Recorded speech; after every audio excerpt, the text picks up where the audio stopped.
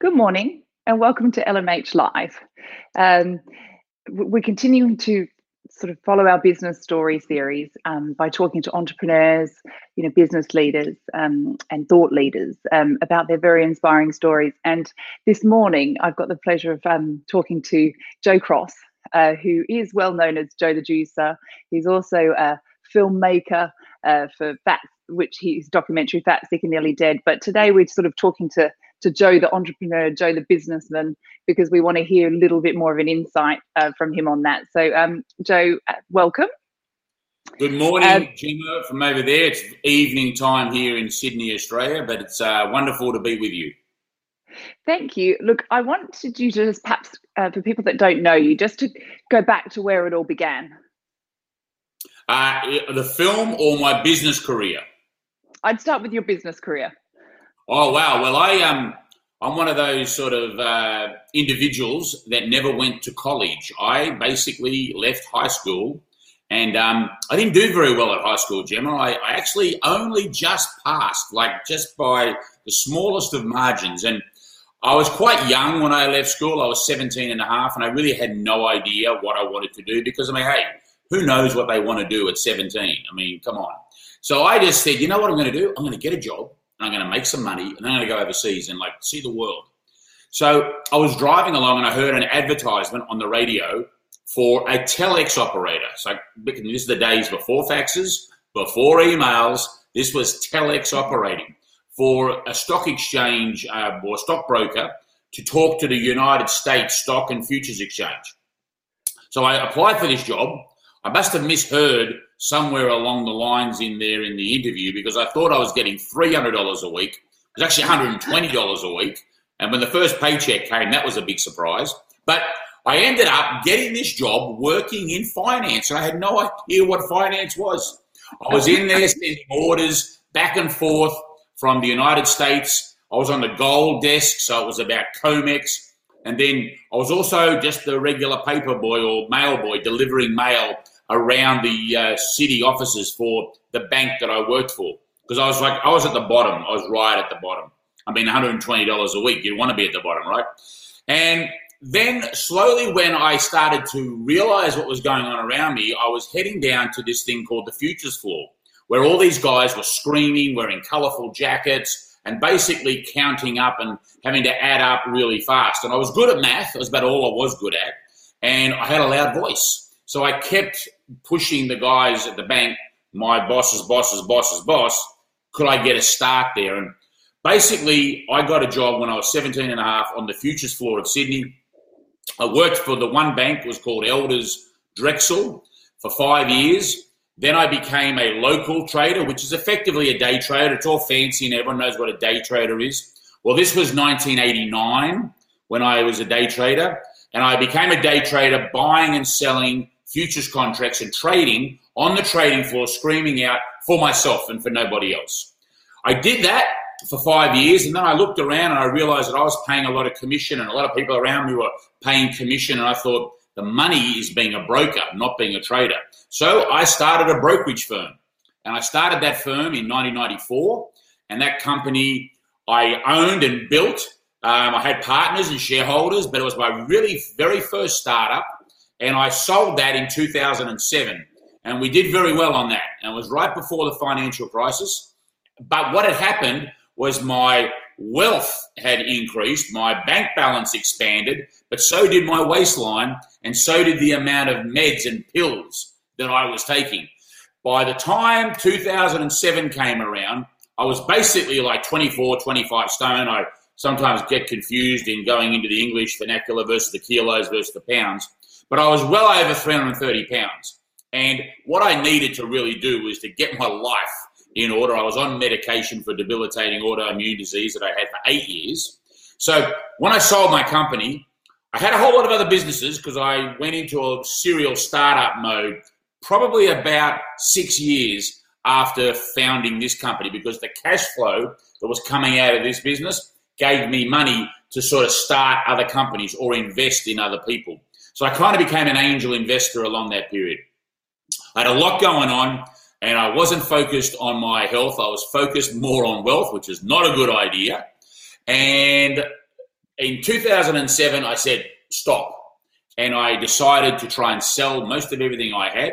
I did my best to get out of everything I could, go to liquidity, and go and focus on getting my health back. And one of the things I had not tried was really taking my food and dissecting it and stopping having all the processed food. So I decided to take a journey with a juicer, and I thought I will juice fruits and vegetables for 60 days, so go a liquid juice diet, and then I would eat fruits and vegetables until I was healthy. And I said, I'll give this 2 years. Well, it only took 5 months, 60 days of juice and 90 days of eating plants, and I was off all medication, and I was back down to the fighting weight I was at high school. I'm bigger than that now, but that was then. That was 2008. I got down to this fighting weight, and all of a sudden, I felt amazing. I felt like a new person. I started to do more business again, and the actual one business that really took off was my film, the movie that I made. I decided to put a camera on myself simply because it was going to help me finish the journey, but also maybe inspire others. It was a way of giving back. And that movie released in 2011, and it was one of the top films on Netflix for many years.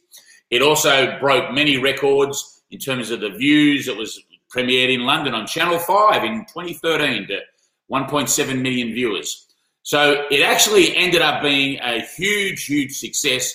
And that then in itself drove me to a new business. And that new business was essentially doing something I'd never done before, which was being involved in health and wellness. And so these days, it's not everything that I do, but it's a big part of what I do is health and wellness.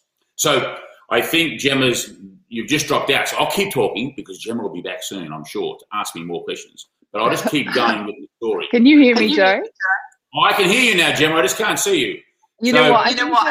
I'll just keep asking you the questions, but for some reason my camera's frozen. But at least it's not a bad shot of me frozen anyway. No problem. Yeah, so you've covered off your movie, but I was just sort of thinking, like, when you did Why Fat, Sick, Fat, Sick and Nearly Dead, I know the purpose was to get well, but from a business perspective, like, what was your sort of end goal? Was that something that you would do to sort of make money out of a documentary? In the beginning, no. In the beginning, it was purely like a timeout in my life. It was not about the business of the film. I actually made the film thinking that the money I was putting into it was like a donation. It was never a business idea. It became a business with the success of the amount of people that were coming in to the film. So when you have 30 million people watch your movie, that's a lot of eyes on your film that then want to buy a juicer, get involved in juicing, needing recipes, need a plan. So I built a company called Reboot with Joe, which basically did a lot of those things. I partnered up with a company called Breville, and I partnered with them for 5 years with their juicer.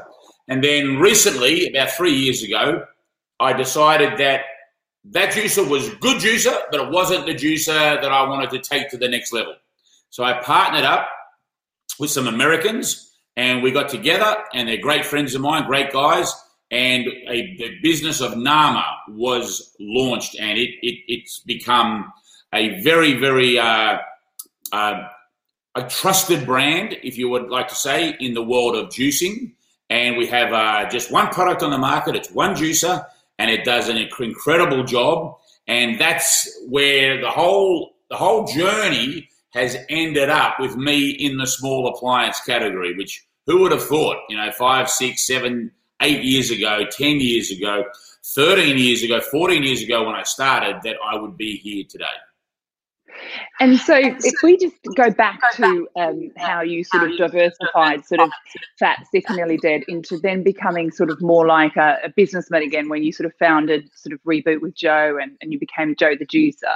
So if you, with that, I suppose it gave you a platform where you can still be a wellness advocate and you have that voice. But that all became more financially viable, I guess, for you, because you then had sort of partners and sponsors, didn't you? Like people that joined you, and it became a business. Can you tell a little bit more about that? Right. I mean, it became a multi-million-dollar revenue business a year because you're selling books, you're getting fees for your films, you are getting fees. You're generating products or revenue from products, from sponsorship, from services, and from content. They were the main drivers.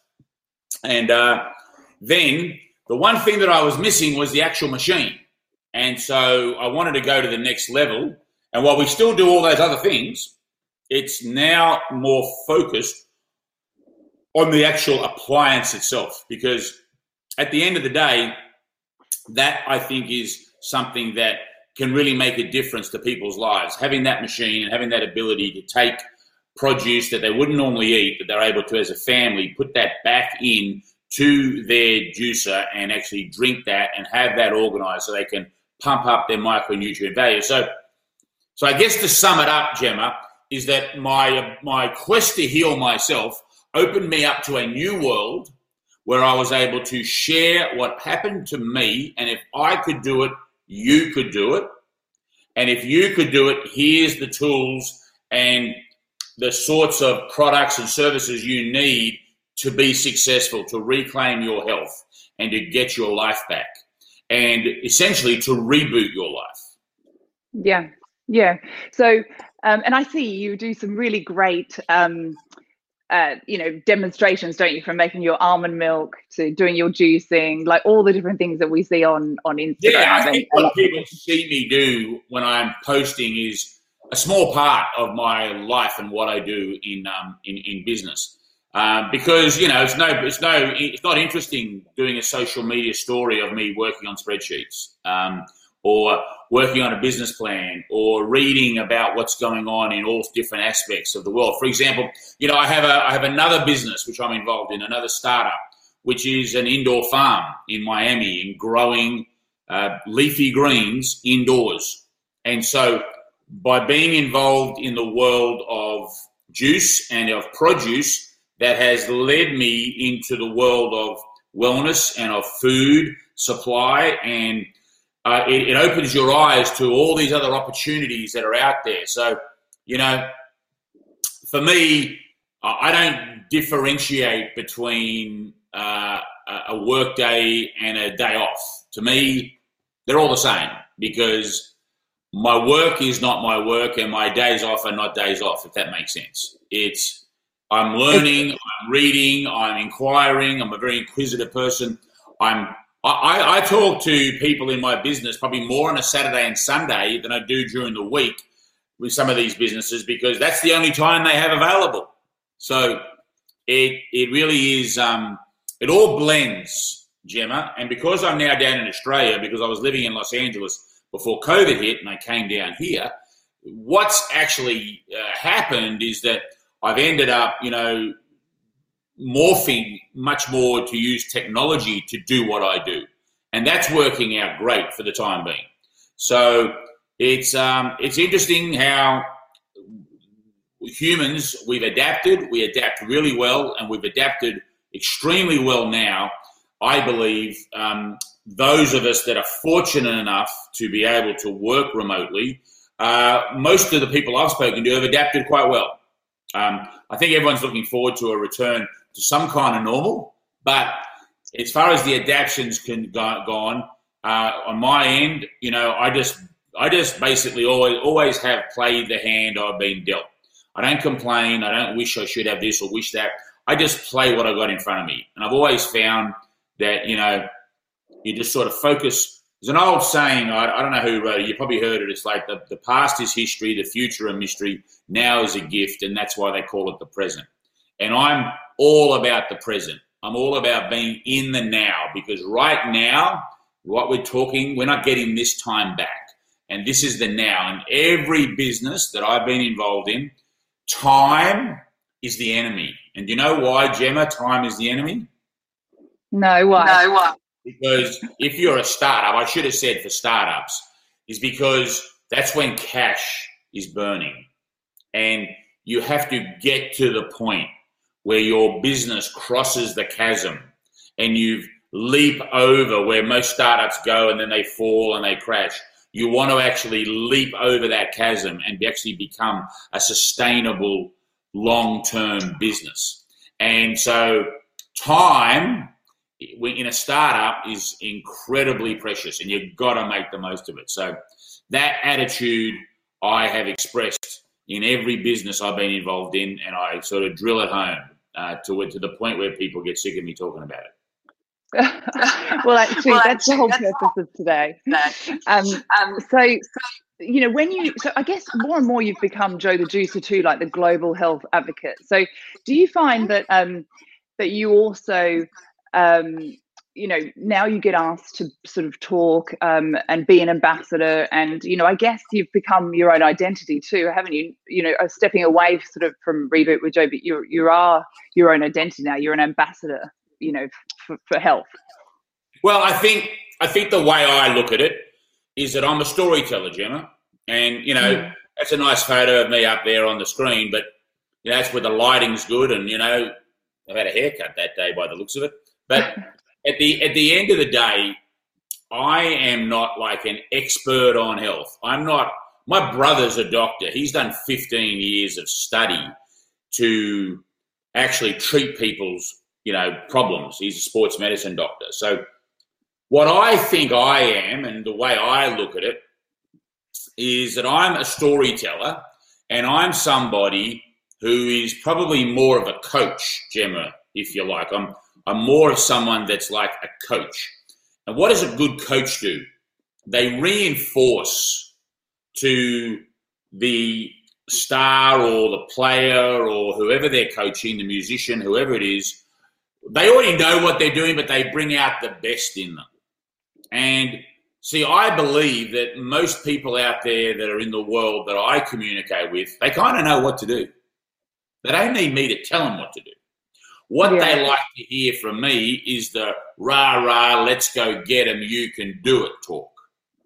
So I'm more of a motivator, storyteller, inspiring sort of personality in that respect. And I think that your way you achieve that is by being vulnerable, by explaining that you're not perfect, by talking about your successes as well as your losses, by just being as honest and transparent as you can, because people can tell if somebody's not real. If somebody's being dishonest, if somebody's actually talking themselves up, people have a sixth sense, and they can tell that. And so I think that's part of what I've always tried to deliver through this lens and through the camera, whether it's a film, whether it's a podcast, whether it's a live stream, whether it's anything, is that you just got to keep it real, and no one's perfect. And every now and then you're going to make mistakes.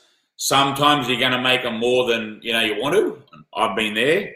And you just got to work out that, hey, you know, no one's perfect. You pick yourself up and you say, today, this moment, I can change. I can change this. I can actually make a difference. And so I see myself more as a motivating person, Gemma, you know, not so much, oh, well, if you've got this rash, then you should take 3 drops of this, take a leaf of that. And did you know that in the Amazon desert, this leaf? No, that's not who I am. There are plenty of other people that are good at that stuff. But I'm about ensuring that you get off the couch, that you get that crap out of your fridge, and that if you want to move better, breathe better, you want to sleep better, you want to have clearer skin, you want to have a zest for life, then you quite simply have to eat more foods that are alive than are dead. Simple. Yeah. Right?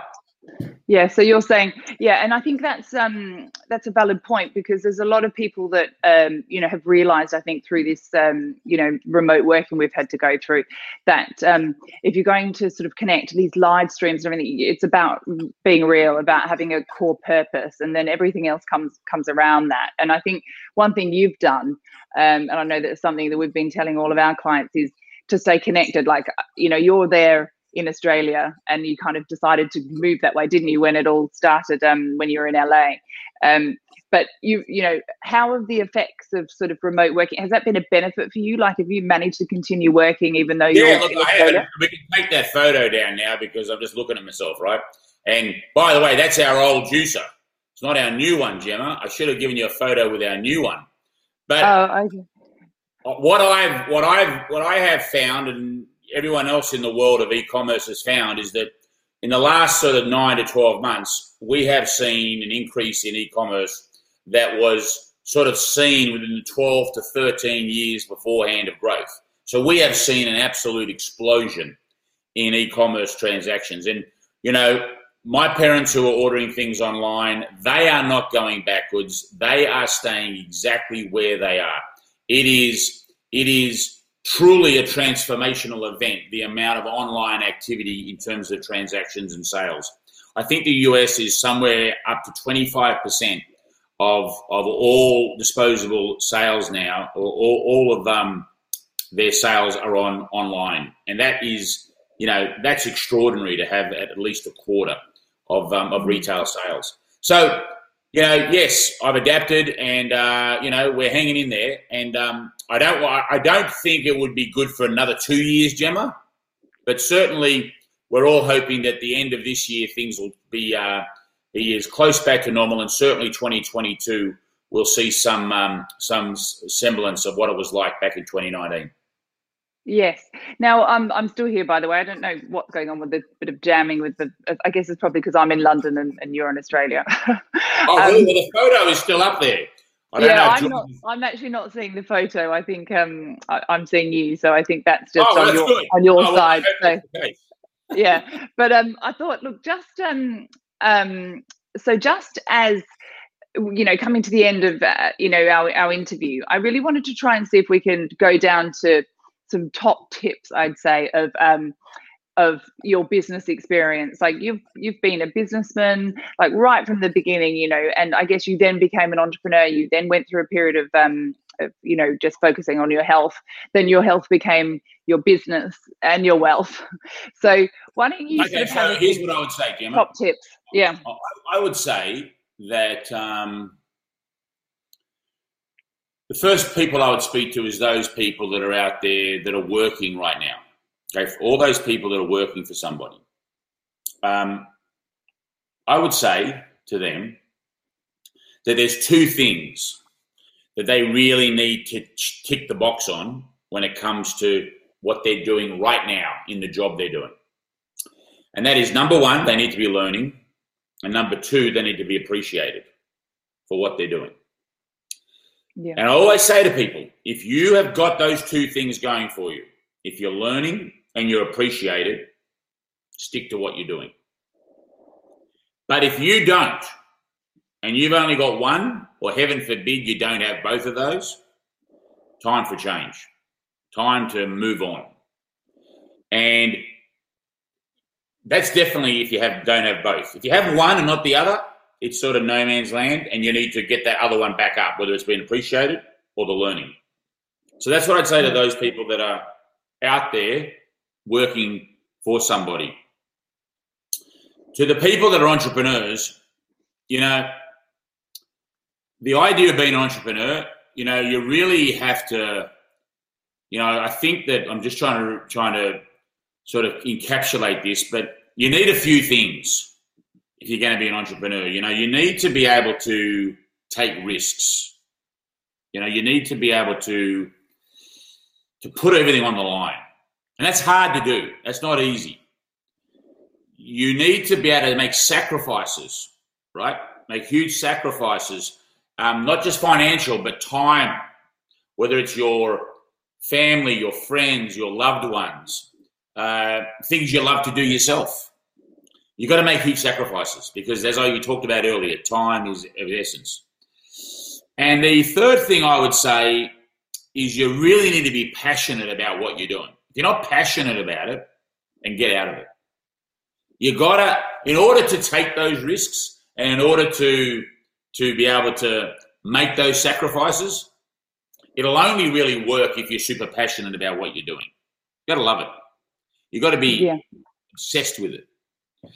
So that's the sort of success stories that I've seen in startups. They have those characteristics. It's not about the money.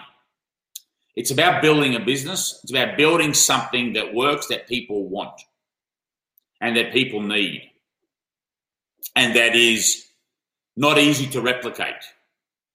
So, the reason why somebody who works in a hotel that is in housekeeping gets paid a base salary or a base wage is because there are thousands and thousands of people who can do that job.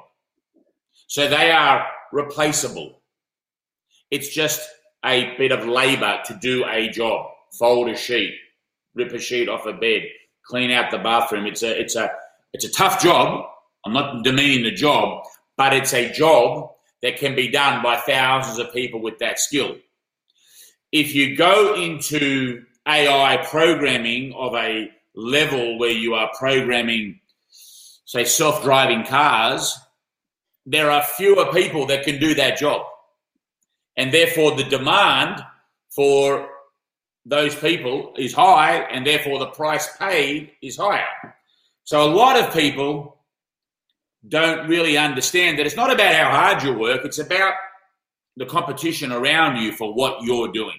So the same applies for entrepreneurs. You don't want to go in and do something and spend all your time doing something that 1,000 people are doing. It's going to be very difficult to be successful. So that's what I would say, Jen. Yeah, and look, I think it's also very hard to be. A lot of people think.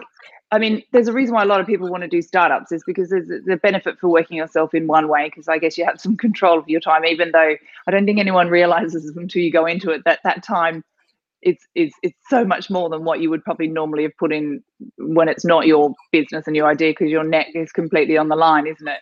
And you just have to make it work regardless, But I think that but and then once you crack it, like you have, like you would say, you're a successful entrepreneur, you're a successful businessman now. That have failed.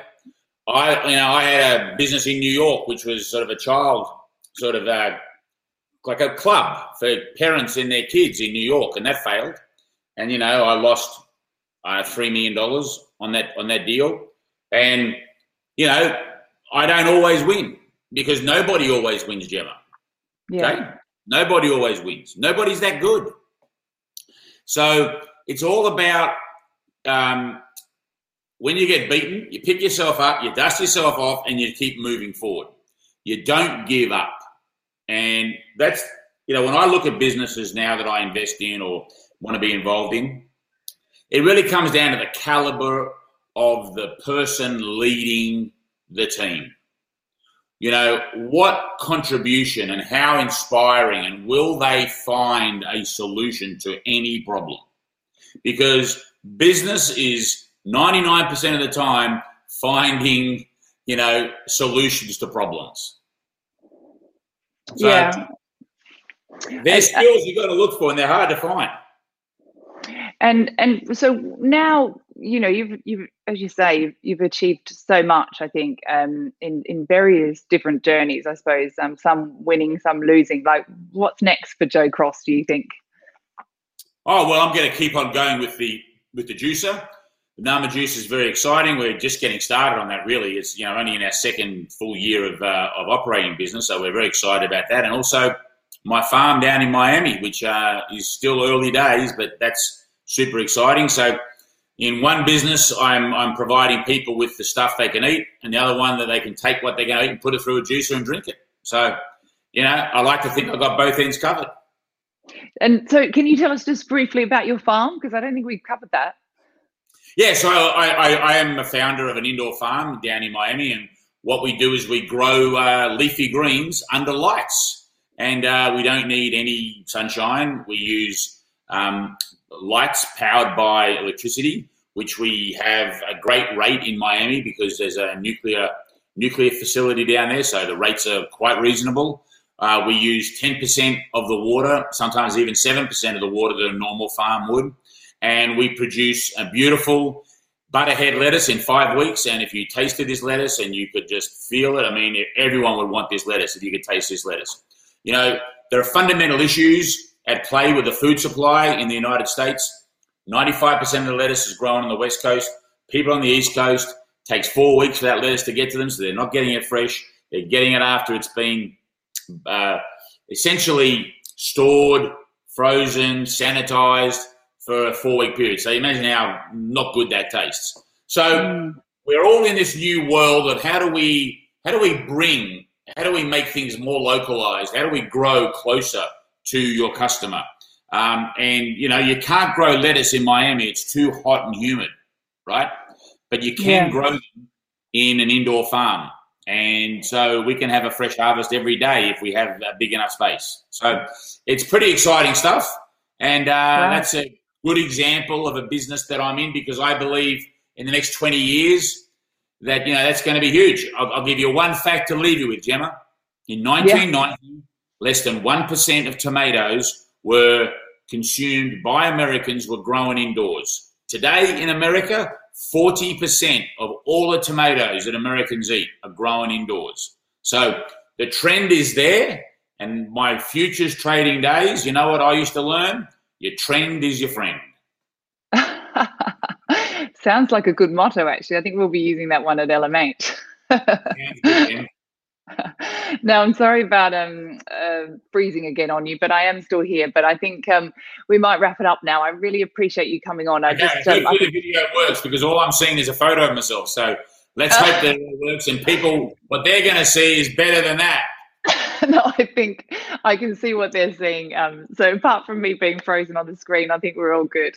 Okay, fantastic. Well, there you go. These are the problems that you do get in this modern day world. But hey, what happens with live TV, hey?